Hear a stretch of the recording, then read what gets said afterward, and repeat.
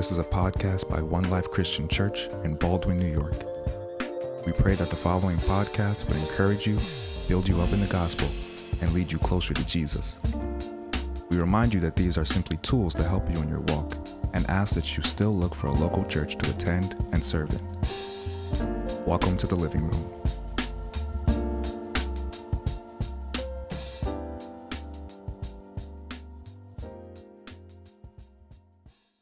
Alrighty. Well, good morning, One Life. So glad to see many of you in the church today, and we're going to jump right into it. We're going to kick it right off. We are in a brand new series, right?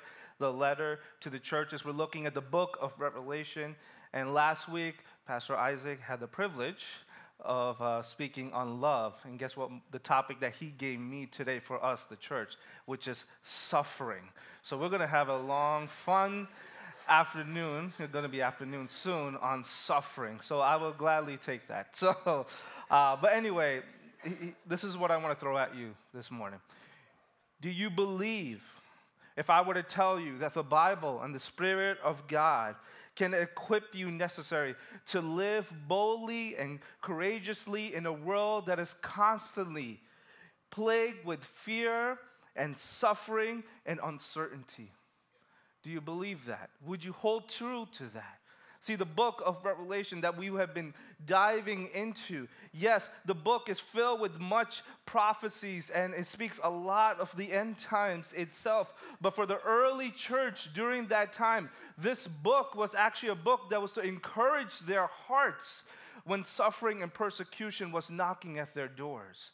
So yes, I agree with the prophecies and the end times that we dive in and that we wrestle and we talk about, but we see, if anything, for this early church, that this letter and the book itself was called to encourage them while they're faced with death knocking at their door.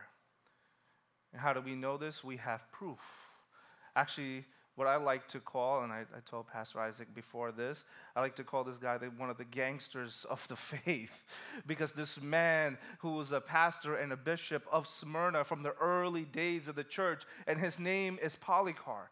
And what's so important and significant of this man is that this man is actually somewhat connected to Apostle John, who we believe maybe who wrote this letter. So we're talking about early moments of Christianity even being birthed itself. So this man itself, you got to understand the context of what's going on, is that everyone there was called to worship and call Caesar as king and Lord. But Polycarp, he said, no, I have a king.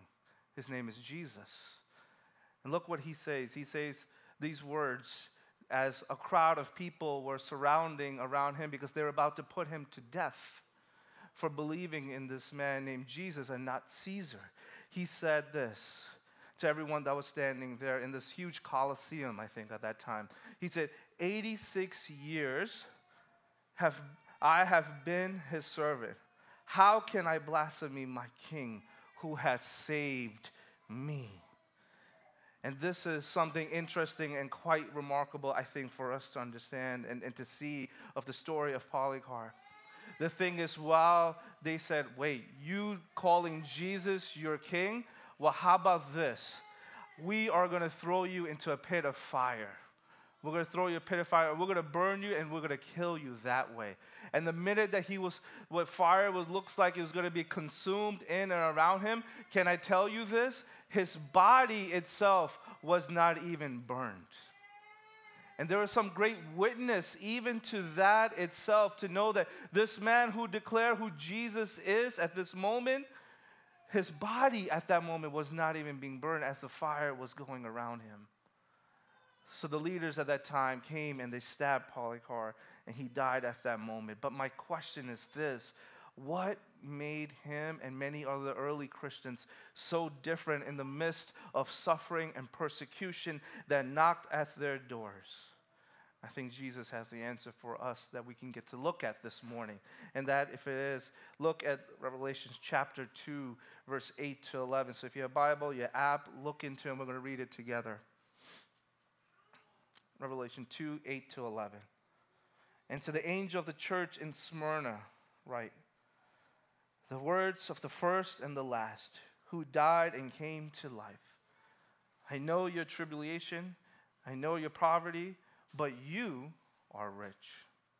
And the slander of those who say that they are Jews and are not, but are a synagogue of Satan. So do not fear what you are about to suffer. Behold, the devil is about to throw some of you into prison, that you may be tested, and for 10 days you will have tribulation.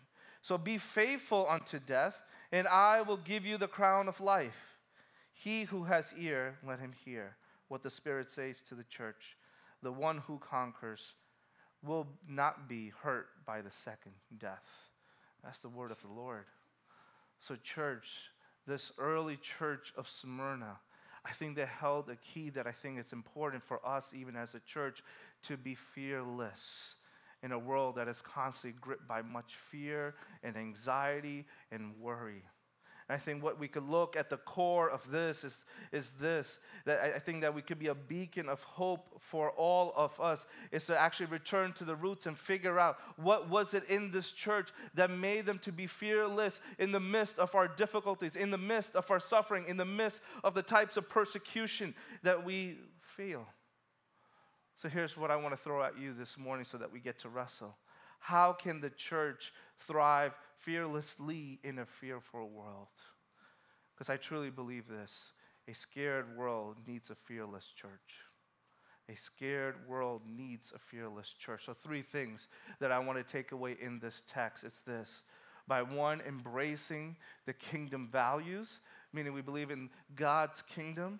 2 is by finding solace in a comforting God during our times of pain. And 3 is by trusting in a God who keeps his promises. To give you some context as far as the city of Smyrna itself, just as we mentioned last week, it is about 35 miles north of Ephesus. It was a great city that was established many, many years ago, and there was a time in its city's history that it was destroyed and ruined, and it was brought back to life. So think about this. This is a city that has experienced death and literally had to be brought back to life. And even in the city itself, it was a city that was known to had a devotion to Rome itself. So they had many various different gods. They even say that a lot of philosophers even came out of here. One of them to be Homer himself. So in the city itself, it was not just, it had all these ideas and thoughts. It was a city that was also very beautiful.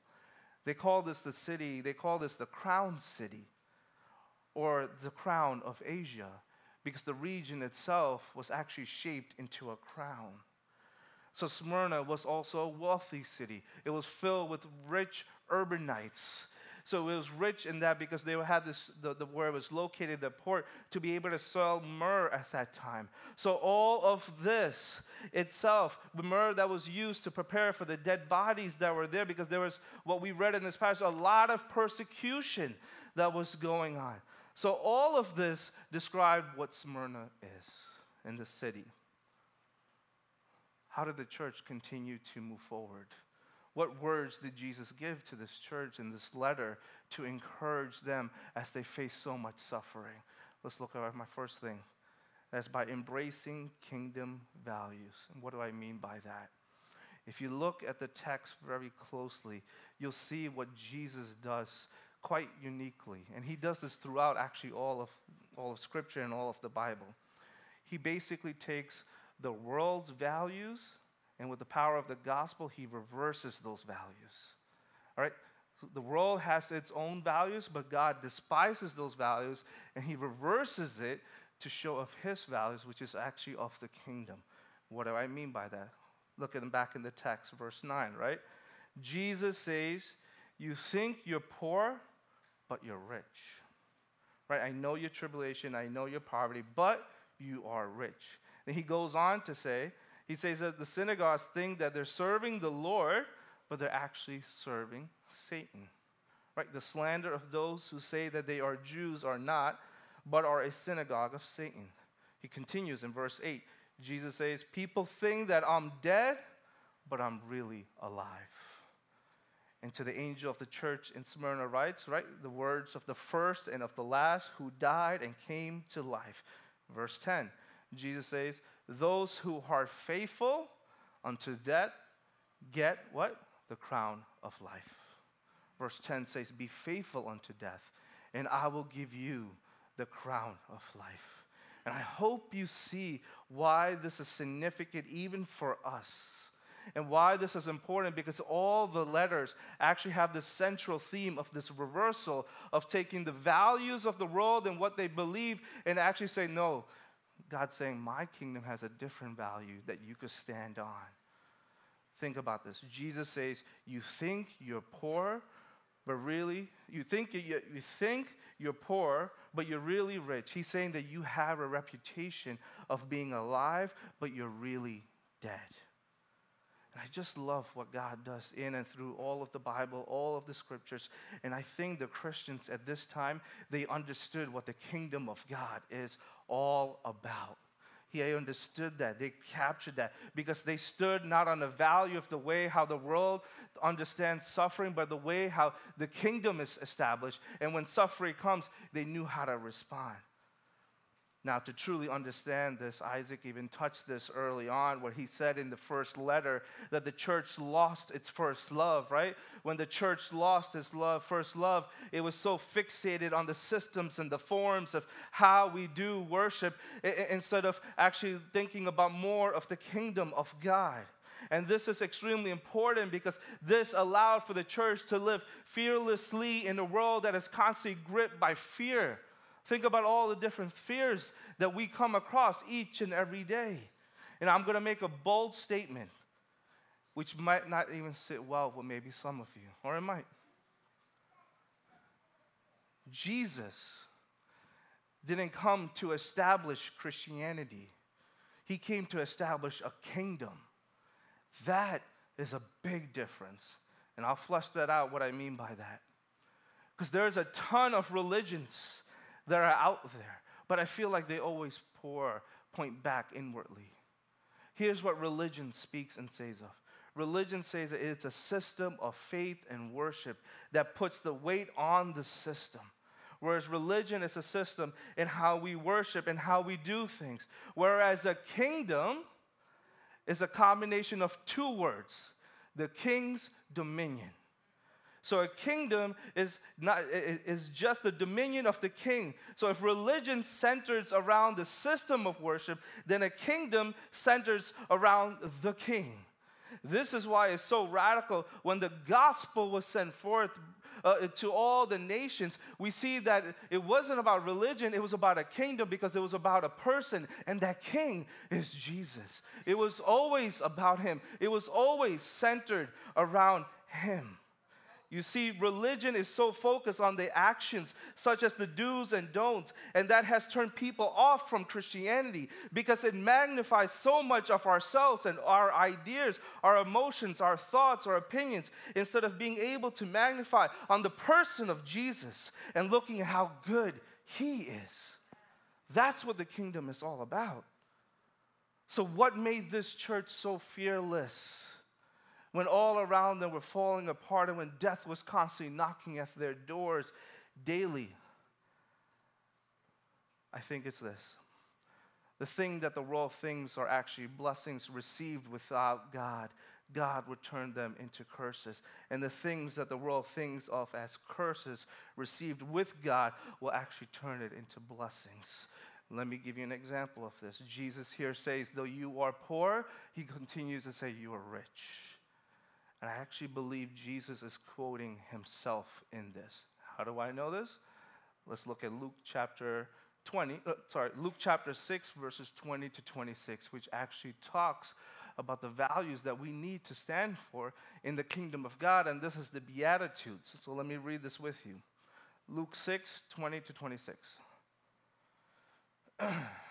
Blessed are you who are poor, for yours is the kingdom of God. Blessed are you who are hungry, for you shall be satisfied. Blessed are you who weep, for you shall laugh.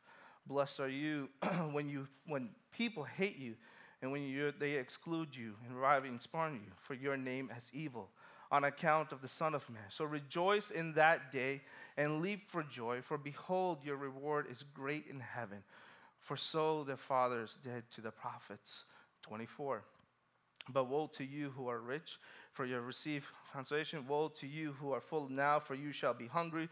Woe to you who laugh now, for you shall mourn and weep. Woe to you when all people speak well of you, for so their fathers did to the false prophets. Let's look at two things that Jesus kind of summarizes in this passage. There's two categories. We'll call this the good things. And the good things in the world that we see is power, comfort, success, recognition. Who doesn't want any of those things, right?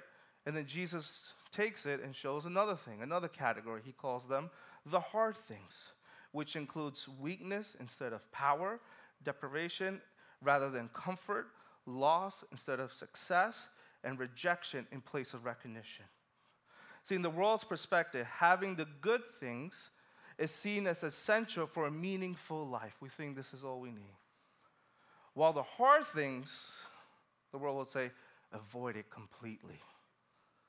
However, Jesus gives a whole different perspective.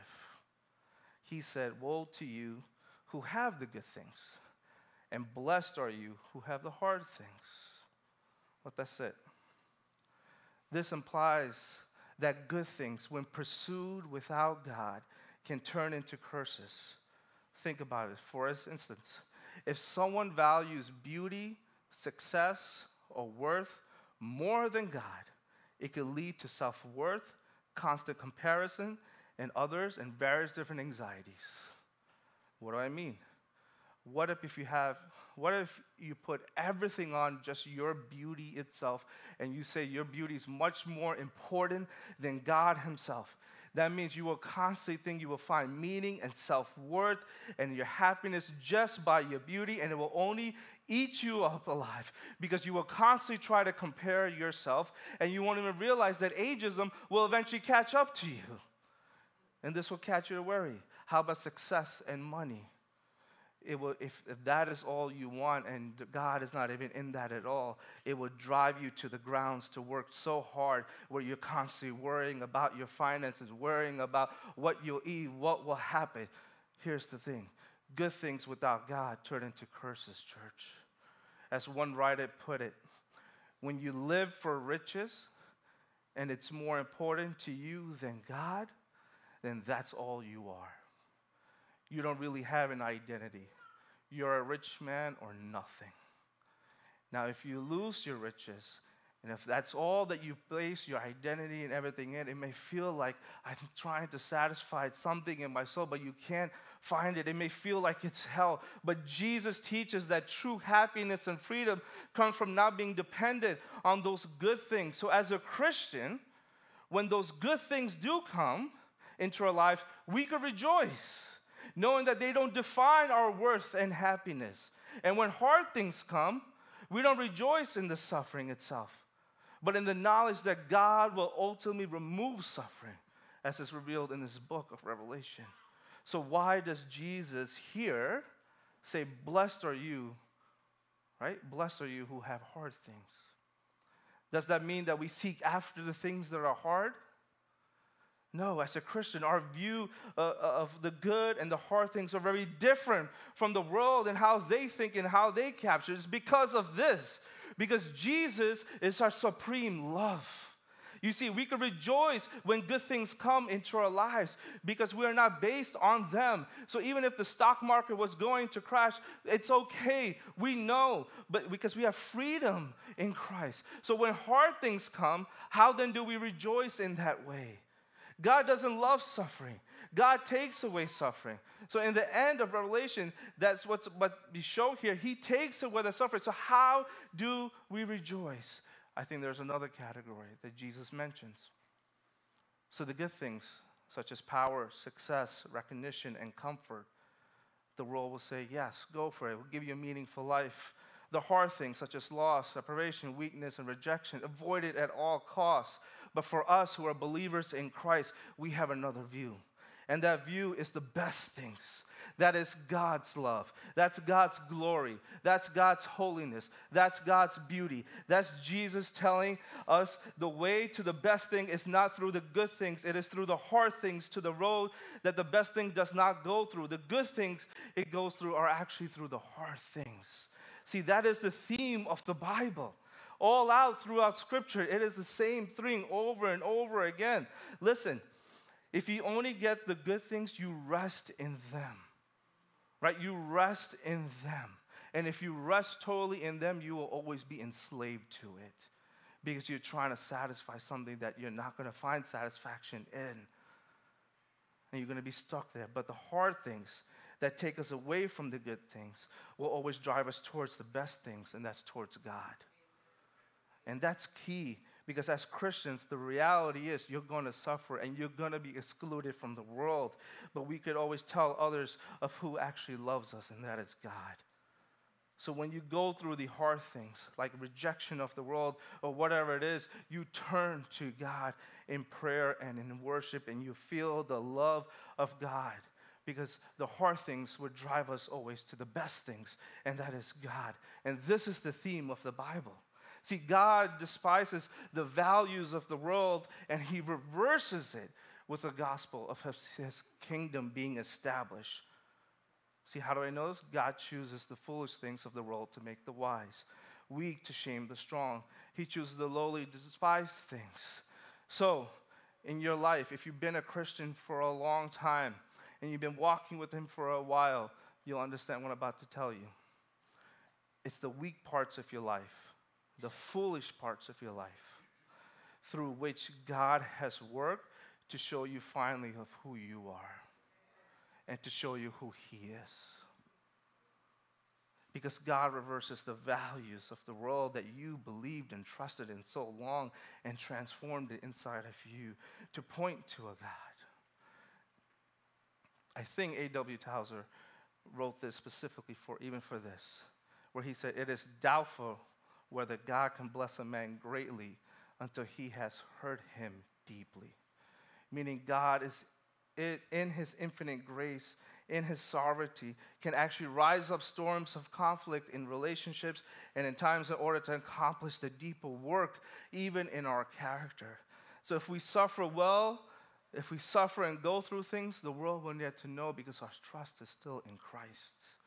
See, the way that the world suffers is not the same way that we suffer. Our values are not from this world. Our values are from the kingdom of God. And how do I know this? The truth is that Jesus himself spoke of this, because Jesus gets the hard things, because he felt weakness, he felt deprivation, he felt grief, he felt rejection. But more than anyone else, he was infinitely high, but born in a manger, infinitely rich, but he was born into a poor family. Jesus felt infinite joy and love through the Father and the Spirit, but he gave it all up for you and I. Jesus gets it. There's great joy in that. There's great hope in that. But on the cross, Jesus said, my God, why have you forsaken me?" Because Jesus, he knew the hard road. Yes, Jesus is your example. And he should be, and he will constantly be reversing the values in your heart. And once that happens, you know true transformation is taking place in you, because Jesus ultimately knows when you are weeping, because he wept in darkness. He knows the pain when he went to the dark places of the cross to be beat. Jesus knows death because he was able to rise and defeat it once and for all. And when you know Jesus is doing that for you, you'll be able to stand, as in the book of Acts 7 and Stephen, when he was about to be executed, that Jesus is Lord. This is the kingdom, guys. This is the kingdom value that Jesus came to establish here. So in God's kingdom, the way to riches is to give your wealth away. The way to be truly happy is not to care about your own happiness, but seek the happiness of others. And the way to real happiness is not to care about your own happiness, but the happiness of others. This is God's kingdom. This is the value that he calls for us to hold on to. And I think these are the values that the church of Smyrna understood, so they could be fearless in the time of persecution and suffering. All right, that was just point one. Let's get into our second one. Finding solace in a comforting God when we feel pain. Verse 9. I know your tribulation and your poverty, but you are rich, right? We just touched on that, the reversal. and the slanders of those who say that they are Jews and not, but a synagogue of Satan. We need to understand what's happening. There was two types of suffering and persecution that the church of Smyrna was going on. One, they decided we're not going to worship Caesar as Lord and King. We're not going to bow down to them, which cost them their job, their livelihood, which probably cost them to become poor, but also cost them their life. And then on top of that, there was these individuals who said that they were Jews, but they really weren't inwardly and outwardly, and they were outcasting the Christians that were there and telling the emperor, go, tell them, kill them. They're not worshiping Caesar at whatsoever. So we see them calling them out. So they're feeling all these pressures from this early church, these early Christians at that time. And they're feeling this persecution that was going on there. But what does that have to do with you and I? As I mentioned, Smyrna was filled with rich urbanites. That probably caused them to go poor, and they lost everything, all the suffering and the death that was constantly coming. But look in that verse 9. Right? What does Jesus say to the church when pain and suffering came? He said, I know. There's something about that. A God who is willing to step in your pain, in your suffering, in your difficulties, in your struggles. A God that's willing to come over you, about to hug you and say, I know. I think there's importance to that and to hold that, because that was so comforting even for the church of Smyrna. Hear me out, Christian or not, suffering remains the result of our broken world that's around us. Why? We're constantly faced with somebody coming with some terminal illness, maybe a child with birth defects or unjust imprisonment or any other types of tragedies that are there. And the world tries to give its offer, and the scripture tells us something totally different. But the world tells us that if you're going through some kind of suffering right now, what do you do with the physical, emotional pain? They said, go to the other things that would try to give you comfort. Go to the sexual infidelity. Go to the illegal drugs. Go to the gluttony. Go into sinful behavior, because it will feel nice at the moment. That's what the world will say when pain comes. Or the other view, I think the church probably even takes this model, which I don't think is healthy, is we take the Stoic view. We press it all down. We keep it down there. We don't release. We don't share or put out the tear that's needed, or even allow God to come around us, comfort us by saying, I know. That's what he was telling to this church who was being persecuted at this time. God tells us that I know. Don't you want to hear that? I know I want to hear that. Isn't that what we want a friend or maybe a parent or a spouse or someone that's going through a difficult moment in our times? Maybe just for a moment, we just want somebody to come around us and say, I know. There was 2 times that I really, really cried, whatever that means. Well, it was an instance when my mom was diagnosed with stage 4 lung cancer. And when I heard the news, it devastated me. Much anger, much grief, crying before the Lord, because I knew the time was limited, what I had with her. It took a year before she passed away. And the next time that I actually shed a tear was actually at the gravesite. While standing there, we see the casket being lowered slowly. And I knew that was it. And I know at that moment is when I shed and started to cry. I don't know who, but a stranger or someone came behind me, kind of gave me a hug and said, I know. Even at that moment, why do I bring that up? Jesus says in verse 9, listen, I know that the Lord sees your broken heart. He knows your fear. He's not ignorant to those tears. He knows the tears that you shed for your marriage. He knows the tears that you shed for your wayward children. He knows the tears that you shed for your grandchildren. He knows the tears for the dreams that you have not come yet to be true.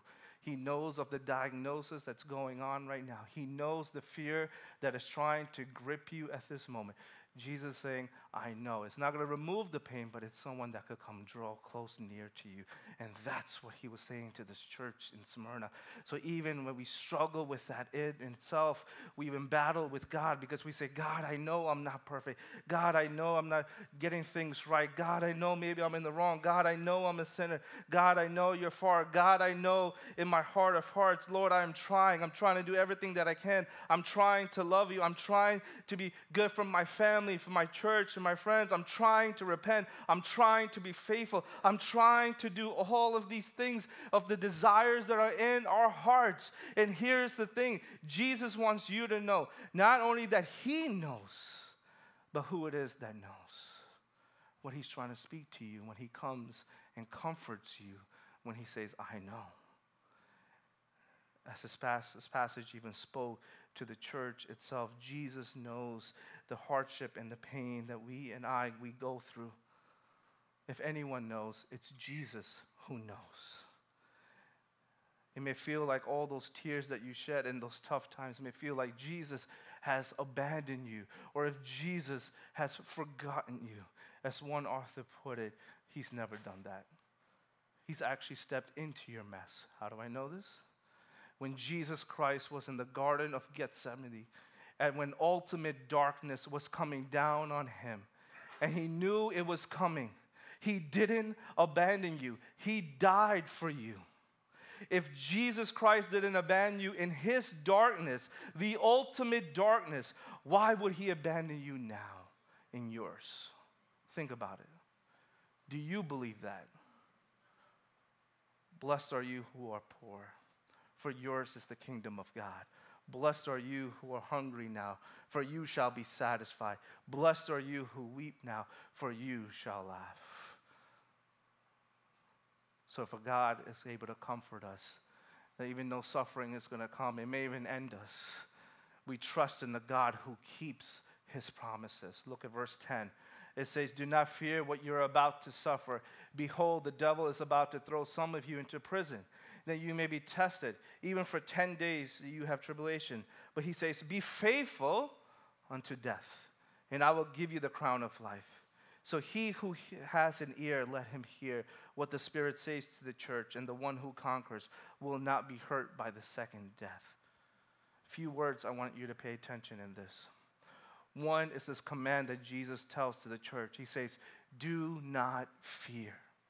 And then he continues to go on to say, be faithful. And then he continues to go on with his promise. He says, I will give you the crown of life, and it will not hurt you anymore. What's going on? See, many of us, we think in the Christian life, it's like a movie where all of a sudden all of our suffering and pain will just disappear. That's not reality. It's going to be there. You're going to feel it. Jesus isn't trying to sugarcoat hardship whatsoever or the pain and the struggles that come. Why? Why is that? Notice that there is no promise of an end to the suffering, only a reward for suffering. I see the Christians at that time, they had two choices. And when suffering and difficulties and pain comes in your life, you also have two choices. Either you could compromise and bow down to the false gods that are around you, or you could be faithful to King Jesus. And the church had a choice. Either they worship Caesar and they bow down to him, or they worship Jesus, knowing that it will cost them their jobs, it will cost them their life ultimately. And I think Jesus was telling this to the church and reminding them and telling them over and over again. And this is the thing when it comes to suffering. Part of the sting of suffering is the fear of suffering itself. Don't get me wrong, I'm scared of it. I'm sure everyone here is. It crosses our mind, all the things that come at us. And I think sometimes we even get angry at God for all the suffering that we have faced. And then we sometimes look at other people and wonder, how are they not suffering? How are they blessed with so many different things? What's going on? See, we fear suffering and what that is doing in our hearts. When we fear that, it's because we don't believe God is our Father who loves us and cares for us and shapes us. See, we will suffer and it will hurt, but Jesus will be there to always intercede for you, sympathize for you, even when you don't even have words and what exactly to say. Now, Cal says, Jesus continues on, right? He continues on with the second command. He says to what? Be faithful. Because the reality is that we will all suffer, but he will always tell us to be faithful in our hardship, faithful in our pains, faithful in our difficulties. And this is the thing, to be faithful means we believe in the promises of God. Suffering and temptation are linked.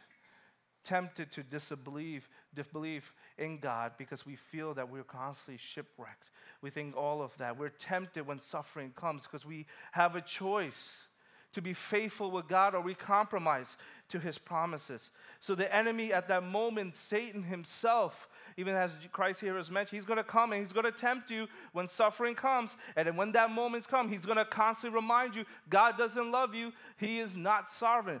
What will you do? Take courage, church. All of Scripture, all of the New Testament, for all the early churches at the moment, what was their one thing? They prayed for boldness. Constantly. Bold means to be clear in the face of fear. So when people ask the hope that you have, your hope needs to be in Christ because his promises are there, because he tells us two things. Do not be afraid and be faithful. And I think the church here was understanding that with the letter that Jesus was writing. And for us, even for us, church, hear me on this quote. Because we ultimately know when suffering comes, even if it's going to cost our life, and even if it's going to take us out from this world, we know that our citizenship is not here on earth, but our citizenship is in heaven. And one quoter, I forget who the author is, he said, in the face of suffering, a deep understanding of Christians' heavenly citizenship is necessary. The gospel speaks directly to the oppressed and suffering believers, showing them that the way to live and act in a culture that is increasingly hostile to the gospel, when believers understand their ultimate belonging is with Christ in the heavenly places, the way they interact with the world will necessarily change. So as I invite the worship team as they come up here and as we come to a close, I found this interpretation of Matthew 16 quite interesting, and I'll explain why I go there. In Matthew 16, Jesus, this is the famous where he's standing on the rock, Caesarea Philippi, and he asked his disciples, saying, whom do men say that I am? And at that moment, many said to Jesus, well, I think you're John the Baptist. I think you're Elijah. And Jesus stops them and says, actually, who do you think that I am?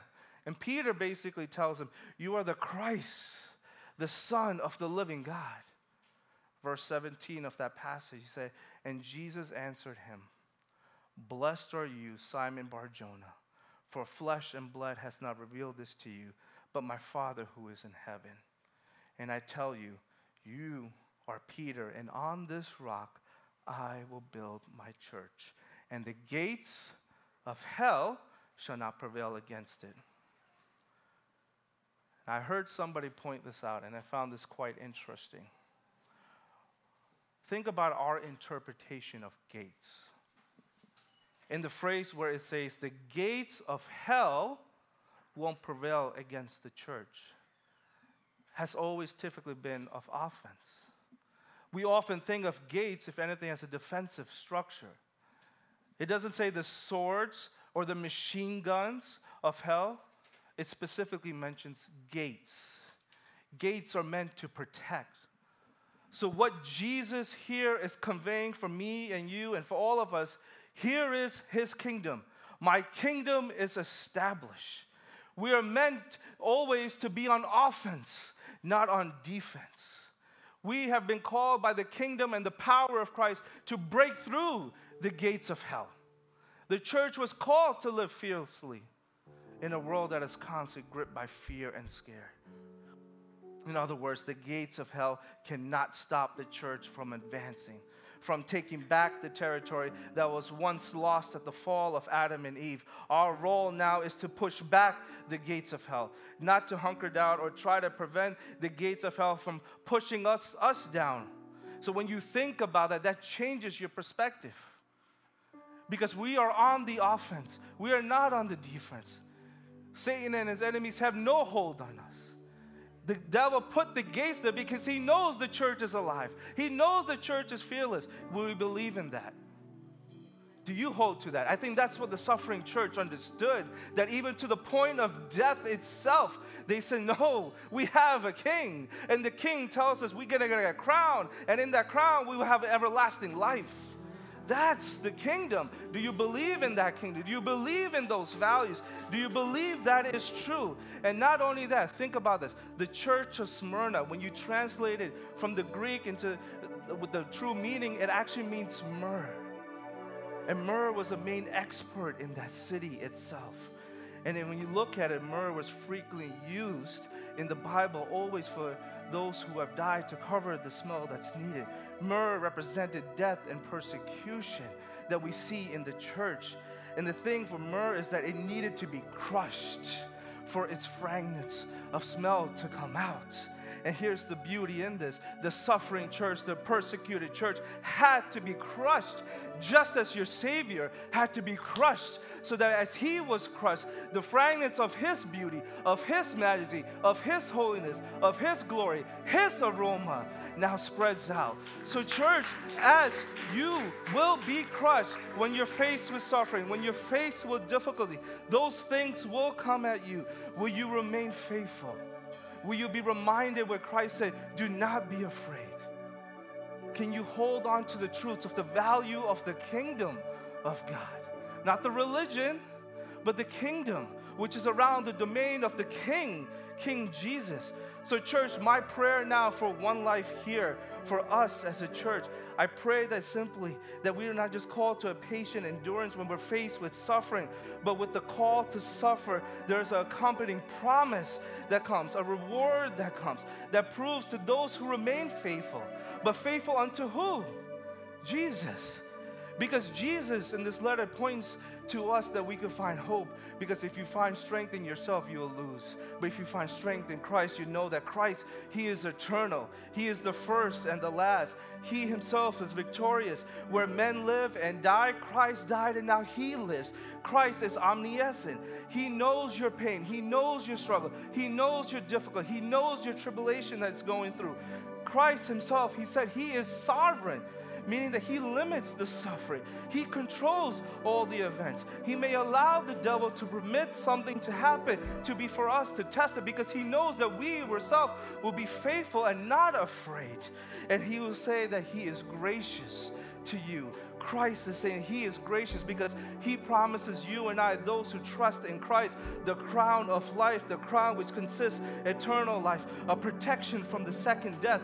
What do I mean by the second death? That though we may die here physically, we will never die in the second death spiritually. Church, we are called to a scared world to be a fearless church. And how do we become fearless? When we're faced with suffering, difficulties, and challenges in life, hold to the promises of God, hold to the kingdom, because our life is around the King and His dominion. May Jesus get the glory forever and ever. Let's pray. Thank you for listening to our podcast. One Life Christian Church is located in Baldwin, New York. To find out more about the church, visit us at www.onelifeli.com.